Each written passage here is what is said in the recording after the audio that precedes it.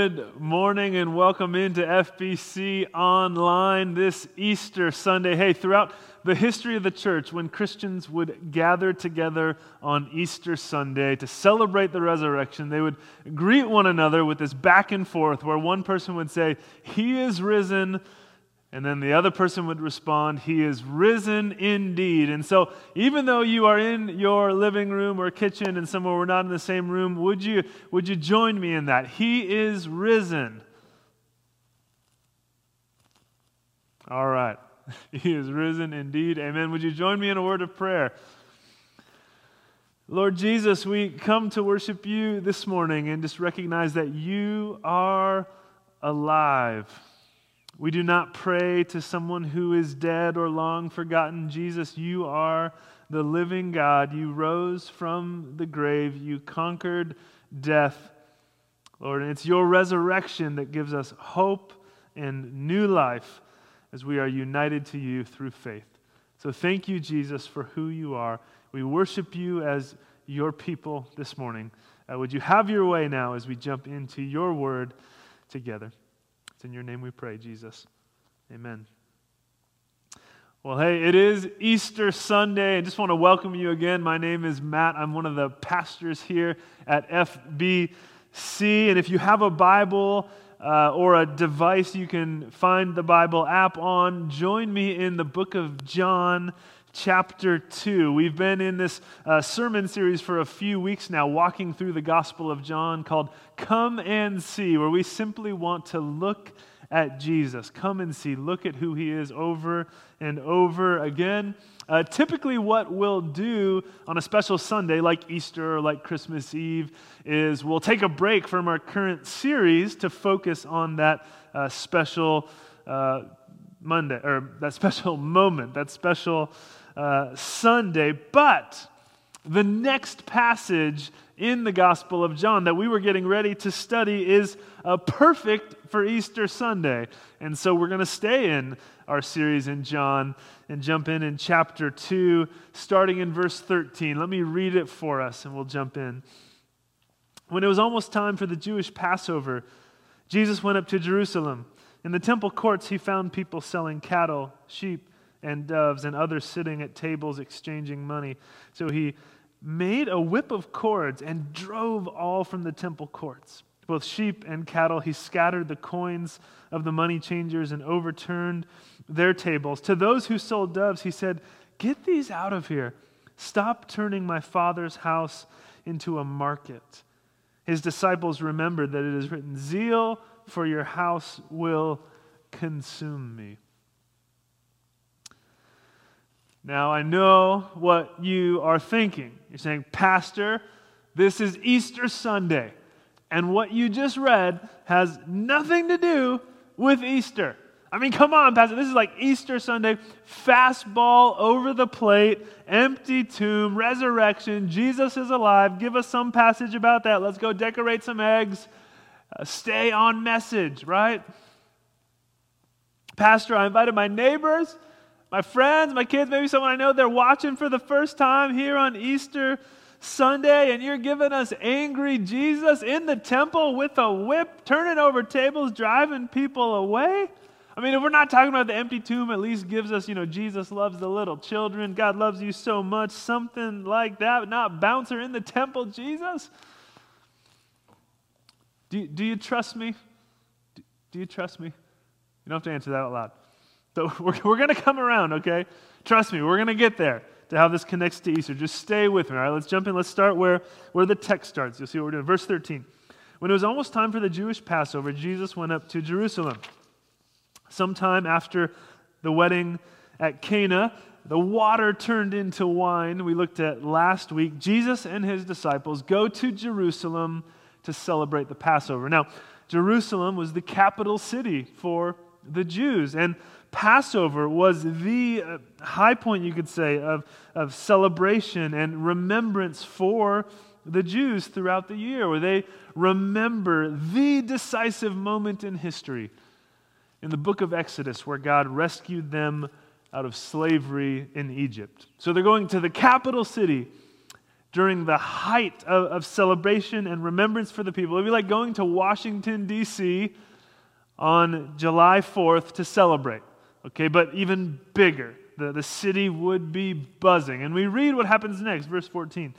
In the temple courts, he found people selling cattle, sheep, and doves, and others sitting at tables exchanging money. So he made a whip out of cords and drove all from the temple courts, both sheep and cattle. He scattered the coins of the money changers and overturned their tables. So we say, Happy Easter to you too, Jesus. My goodness. Jesus enters the temple courts, this holy place of worship for the people. And after seeing what he sees, he does what? He sends animals scurrying.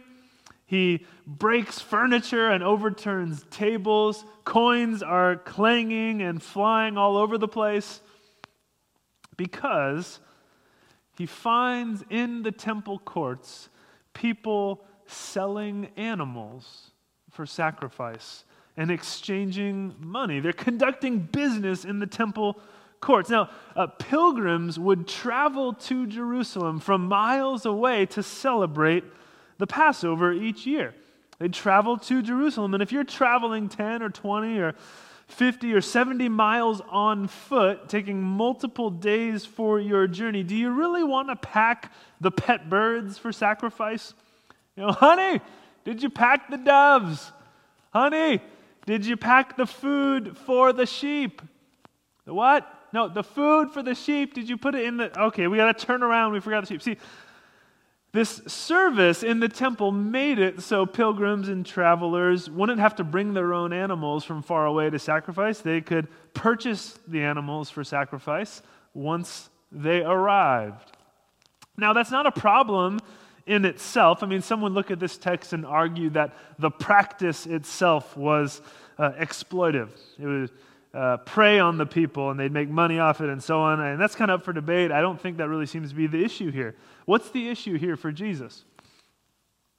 To those who sold doves, he said, get these out of here. Verse 16, stop turning my Father's house into a market. His disciples remembered that it is written, zeal for your house will consume me. And so Jesus points out the problem. Stop turning my Father's house into a market.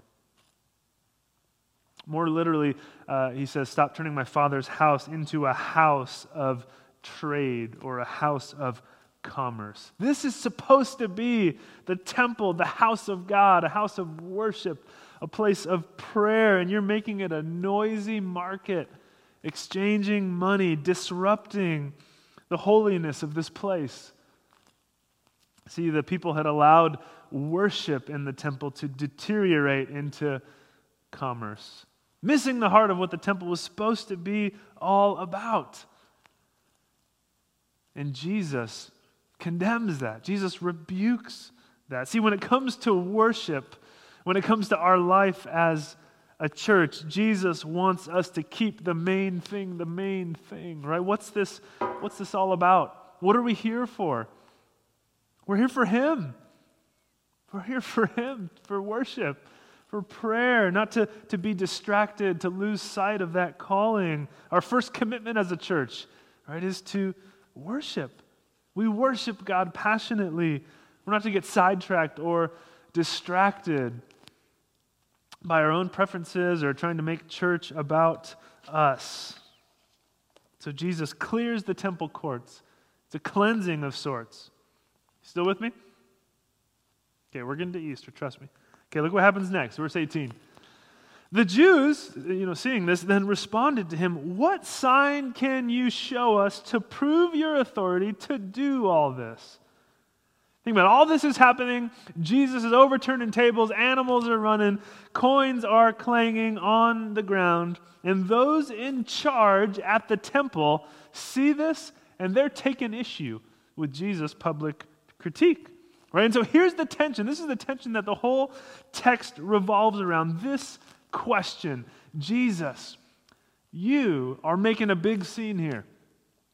You are making a big statement about what's going on in the temple. Here's the question. What gives you the authority to do this? In other words, they're saying, Jesus, who do you think you are coming here and telling us how to run things? I mean, we can't overestimate the importance of the temple in the life of the Jews. It was the basis for their national and religious pride. It was the place where they met with God. There were leaders in authority in the temple, priests and those who would administer the sacrifices and keep orderly worship. So the temple was a big deal, a big symbol of life for the Jews. And so these temple leaders are asking a very reasonable question.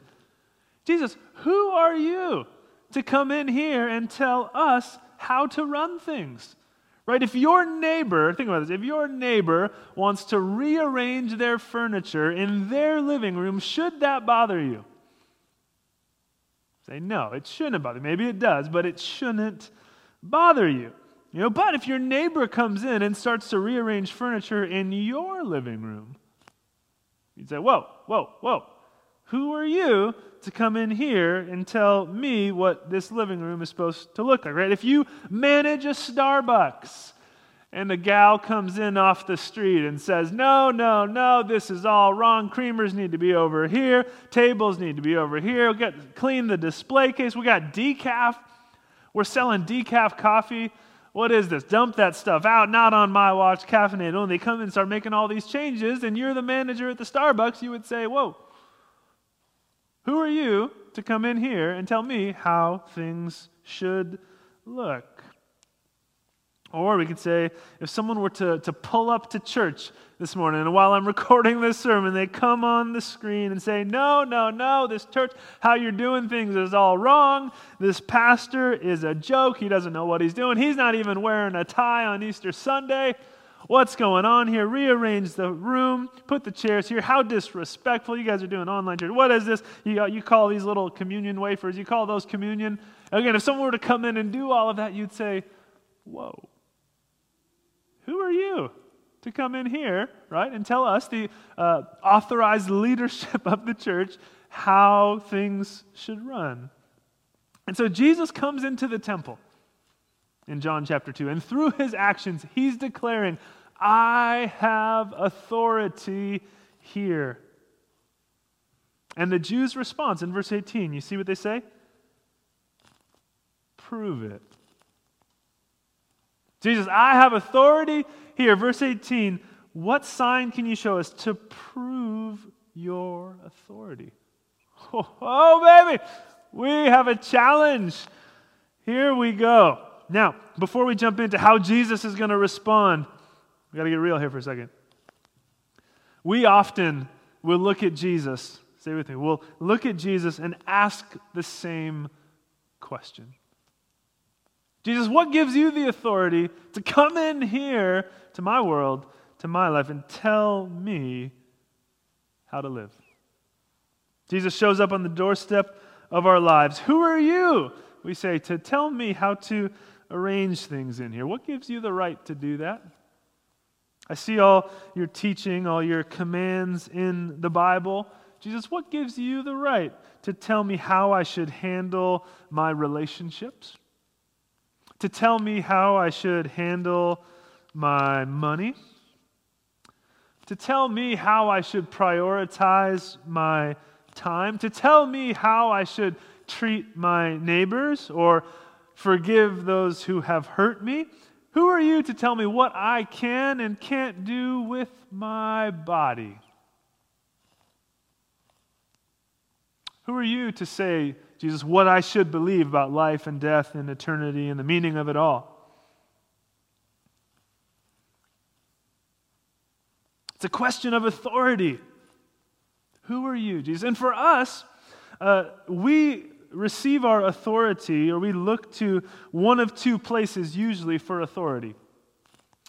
Often, if you come from a more traditional culture, or maybe you tend to be a little older, you would say authority comes from your community, your family. It comes from tradition. It's kind of a traditional way to view it. Your life is largely directed or shaped by the needs of your family, the norms, the values of your community, perhaps your religion. But more often today, a lot of us will not have that kind of traditional approach. We will instead say that authority comes from self. Right? You're not driven by your commitment to a traditional culture or a commitment to family or to a hierarchy or a community.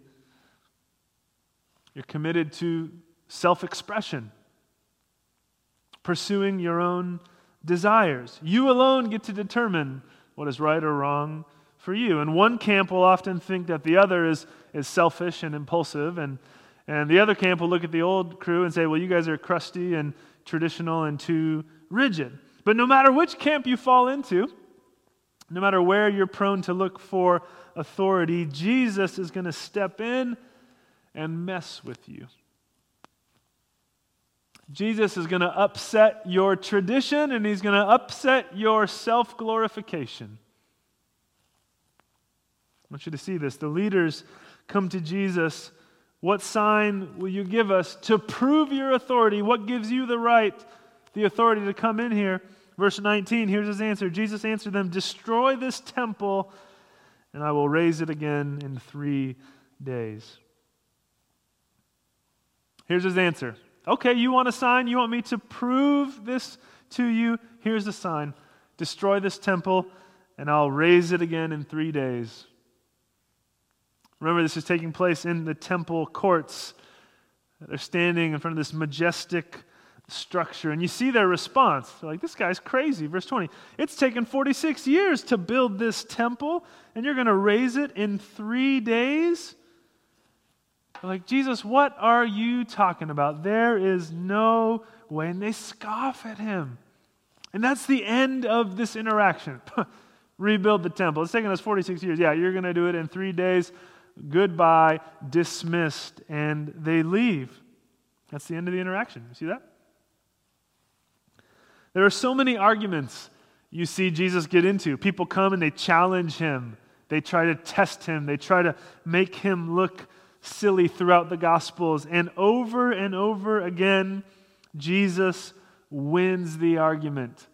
Jesus jukes them. He makes them look silly, and so much so that often they will stop questioning him. But here, I believe this is either the only or one of the only places where it looks like Jesus loses the argument. It looks like he is shamed publicly. It looks like his response is unsatisfactory, and the people say, rebuild it in 3 days. Please! They shrug him off, drop the mic, and they walk away. Verse 21, John gives some commentary. But the temple he had spoken of was his body. After he was raised from the dead, his disciples recalled what he had said, and then they believed the scripture and the words that Jesus had spoken. The temple he had spoken of was his body.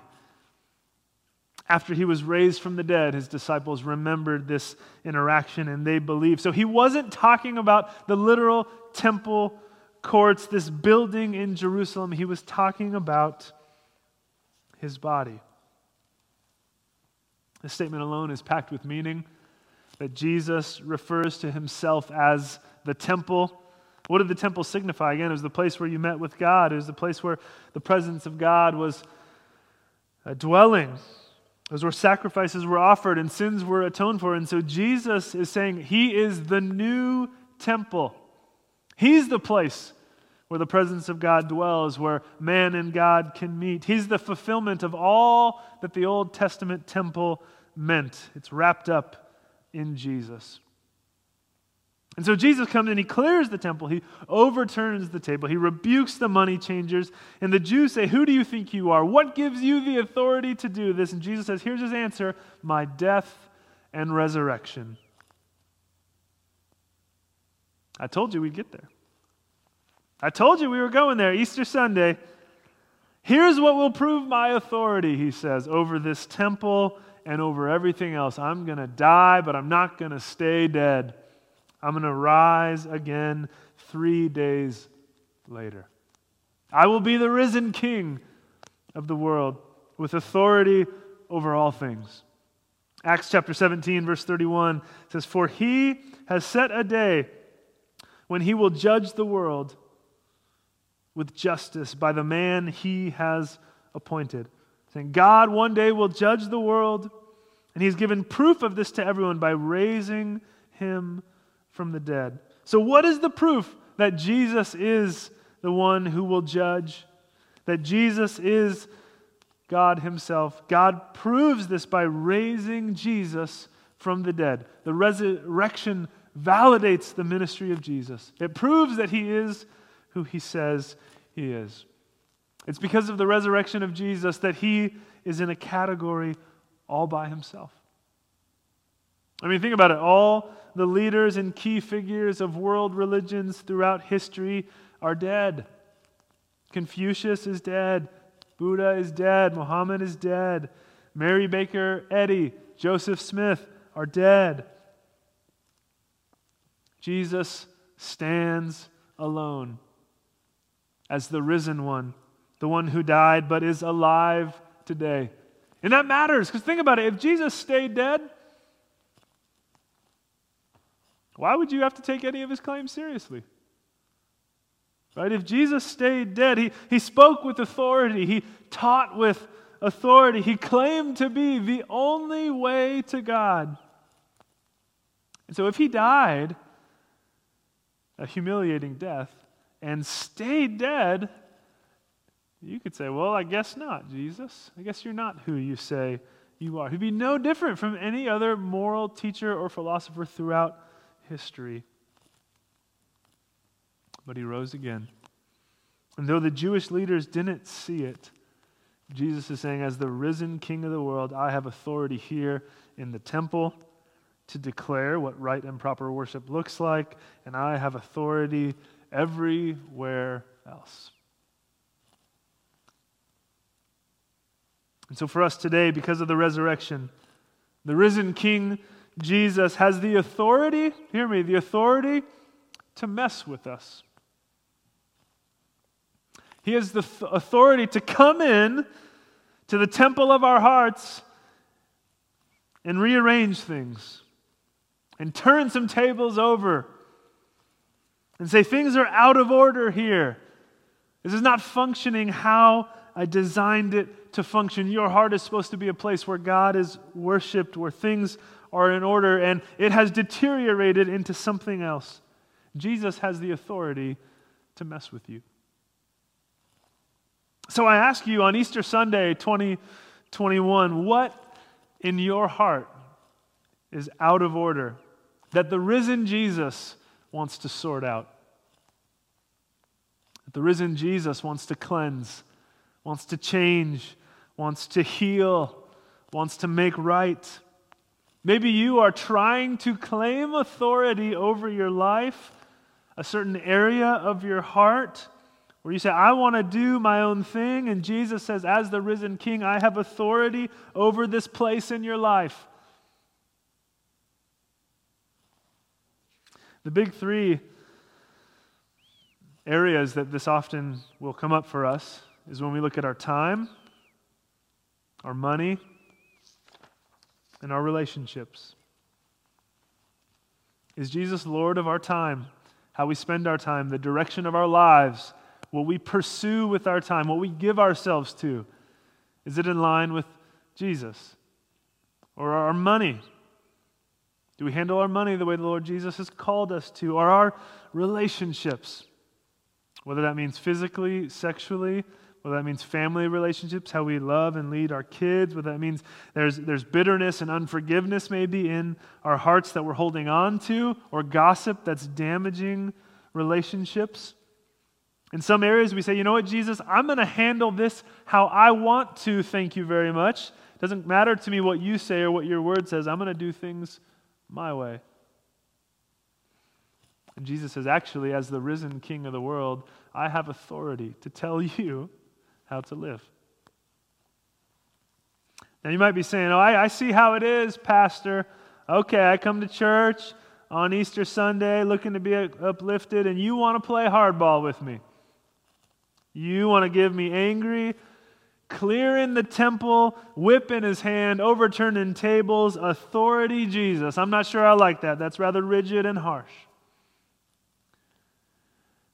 If you're wondering about that this morning, what I want you to see, what I pray you'll see, is that this act of clearing the temple in John chapter 2 looks harsh perhaps, and in our lives maybe feels harsh, but it's not Jesus just being temperamental. It's not Jesus just not sleeping well. He didn't have his espresso this morning, and so he comes in, he's angry.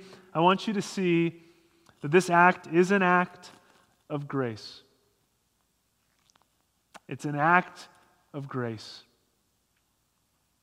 Say with me here, sometimes we misunderstand grace, and we think grace means God letting me do whatever I want. Grace means God letting me go do whatever I want without consequence.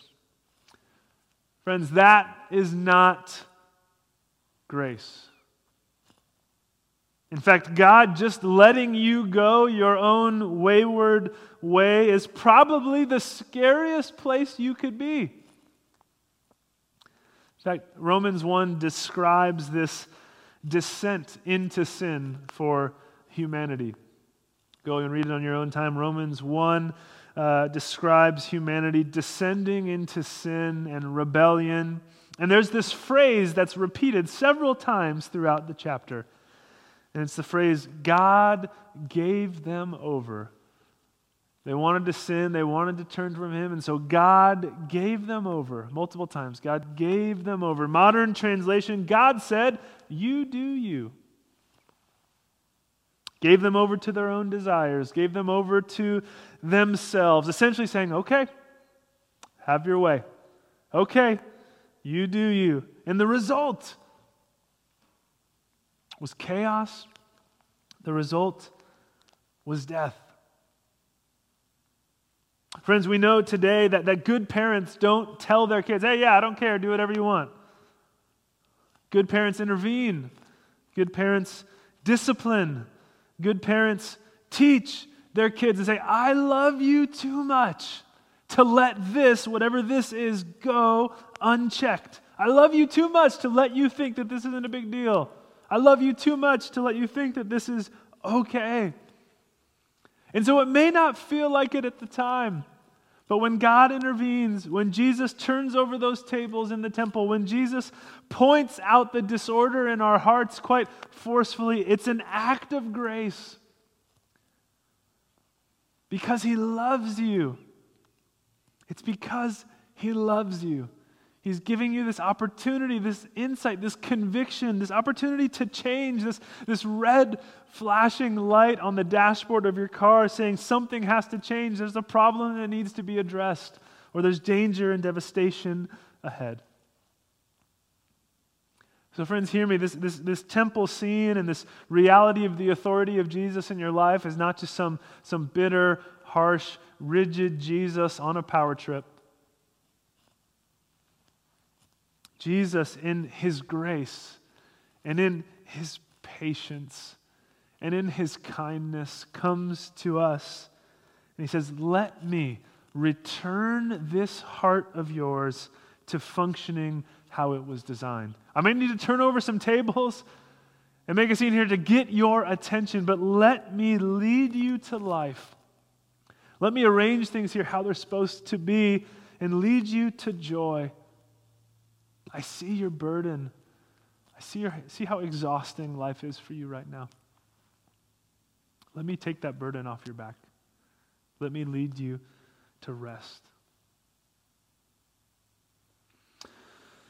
Friends, Easter and the resurrection of Jesus is about what we've just talked about, but it's not just about the authority of Jesus. Also this morning, I want us to celebrate the hope of the resurrection, the joy that we can have this morning. Because throughout the New Testament, what we see is this promise that those who trust in Christ will be raised to life just like Jesus. Romans 8:11, He who raised Christ Jesus from the dead will also give life to your mortal bodies. Talking to believers.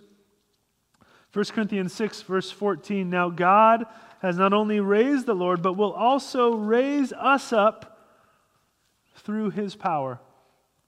Jesus in John 11, I'm the resurrection and the life. He who believes in me will live, even if he dies. John 6:54, he who eats my flesh and drinks my blood has eternal life, and I will raise him up on the last day. And so this morning we recognize not just that Jesus has authority over our lives now, but that Jesus alone has the power to give us new life, to raise us from the dead, to give us eternal life and hope beyond the grave. This is the heart of Easter. Friends, this has been coming up a lot in the Skraybeck household lately as Zoe, our daughter, is almost 4 years old, and the topic of death has been coming up. Family members have died, pets in the family have died, and we've had to kind of explain or try to explain to her what that means, and it's hard for her to grasp and understand. I mean, it's hard for us as adults to come to terms with as well, right? I know many of us right now are in grief or navigating loss or know that feeling intimately. Easter reminds us that death doesn't have the final word. Easter reminds us that for the Christian there is hope. And that's what we've tried to communicate to Zoe. I don't think it's fully gotten through, but we've tried to tell her, hey, death is hard, it's sad, there's loss, there's grief. That's a reality. But Jesus gives us this promise. And Zoe, we want you to know that if we come to him, if we trust in him, though we will die one day, little girl, he's going to call your name. And you're going to be raised up out of the grave to new and eternal life with him. So friends, we have reason to celebrate. We have reason to hope this morning. But I also want to acknowledge that there's a chance here for some of us who need to respond. I mean, it's not an accident that you're here listening to this video this morning. Maybe as I was talking about the authority of Jesus to mess with you and to rearrange your life, there was something that he brought to your attention. Again, a relationship, a habit, a practice, a direction that needs to change. And he's given you this moment, this opportunity in his grace to turn the other direction. The biblical word is to repent, to change, and go the other way. We're going to pray in just a moment. I want to invite you to pray with me if that is your heart and what you need to respond to. And then we'll take communion. Would you pray with me? Lord Jesus, we together recognize your authority as the risen King. And Lord, although it is hard in different ways, we give you our hearts. We submit to you. We want to do things your way. We want to walk in your ways, Lord.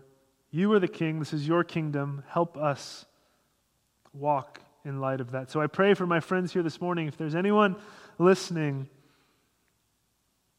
Lord, I pray that you would convict them now of what needs to change. And you'd help them say to you, Lord Jesus, I give you my life. Lord Jesus, I give you the fullness of my heart.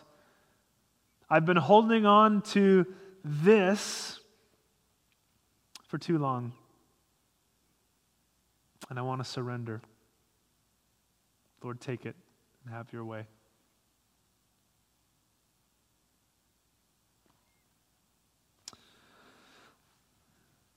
Friends, we have a chance to now celebrate communion together as a church family. Communion is when believers come and they take the bread and the cup representing Jesus' body and blood, and we remember his sacrifice for us. But this Easter Sunday, as we celebrate communion, there's an added layer that we need to remember. Paul in 1 Corinthians 11:26 says, "For as often as you eat this bread and drink this cup, as often as you take communion together, you proclaim the Lord's death until he comes." You hear that? So in communion, we're proclaiming the Lord's death, declaring what Jesus has done for us, his death, but we're not just looking back. No, as a church, we're making a statement, a proclamation that Jesus is alive and we are waiting for him to come again. And so until he returns, we will take these elements to remember him together. But he is alive and he's coming again. So on the night he was betrayed, he took bread and he broke it and said, "This is my body given for you. Do this in remembrance of me."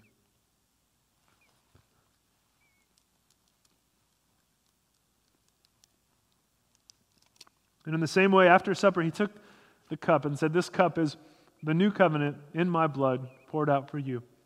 Do this in remembrance of me."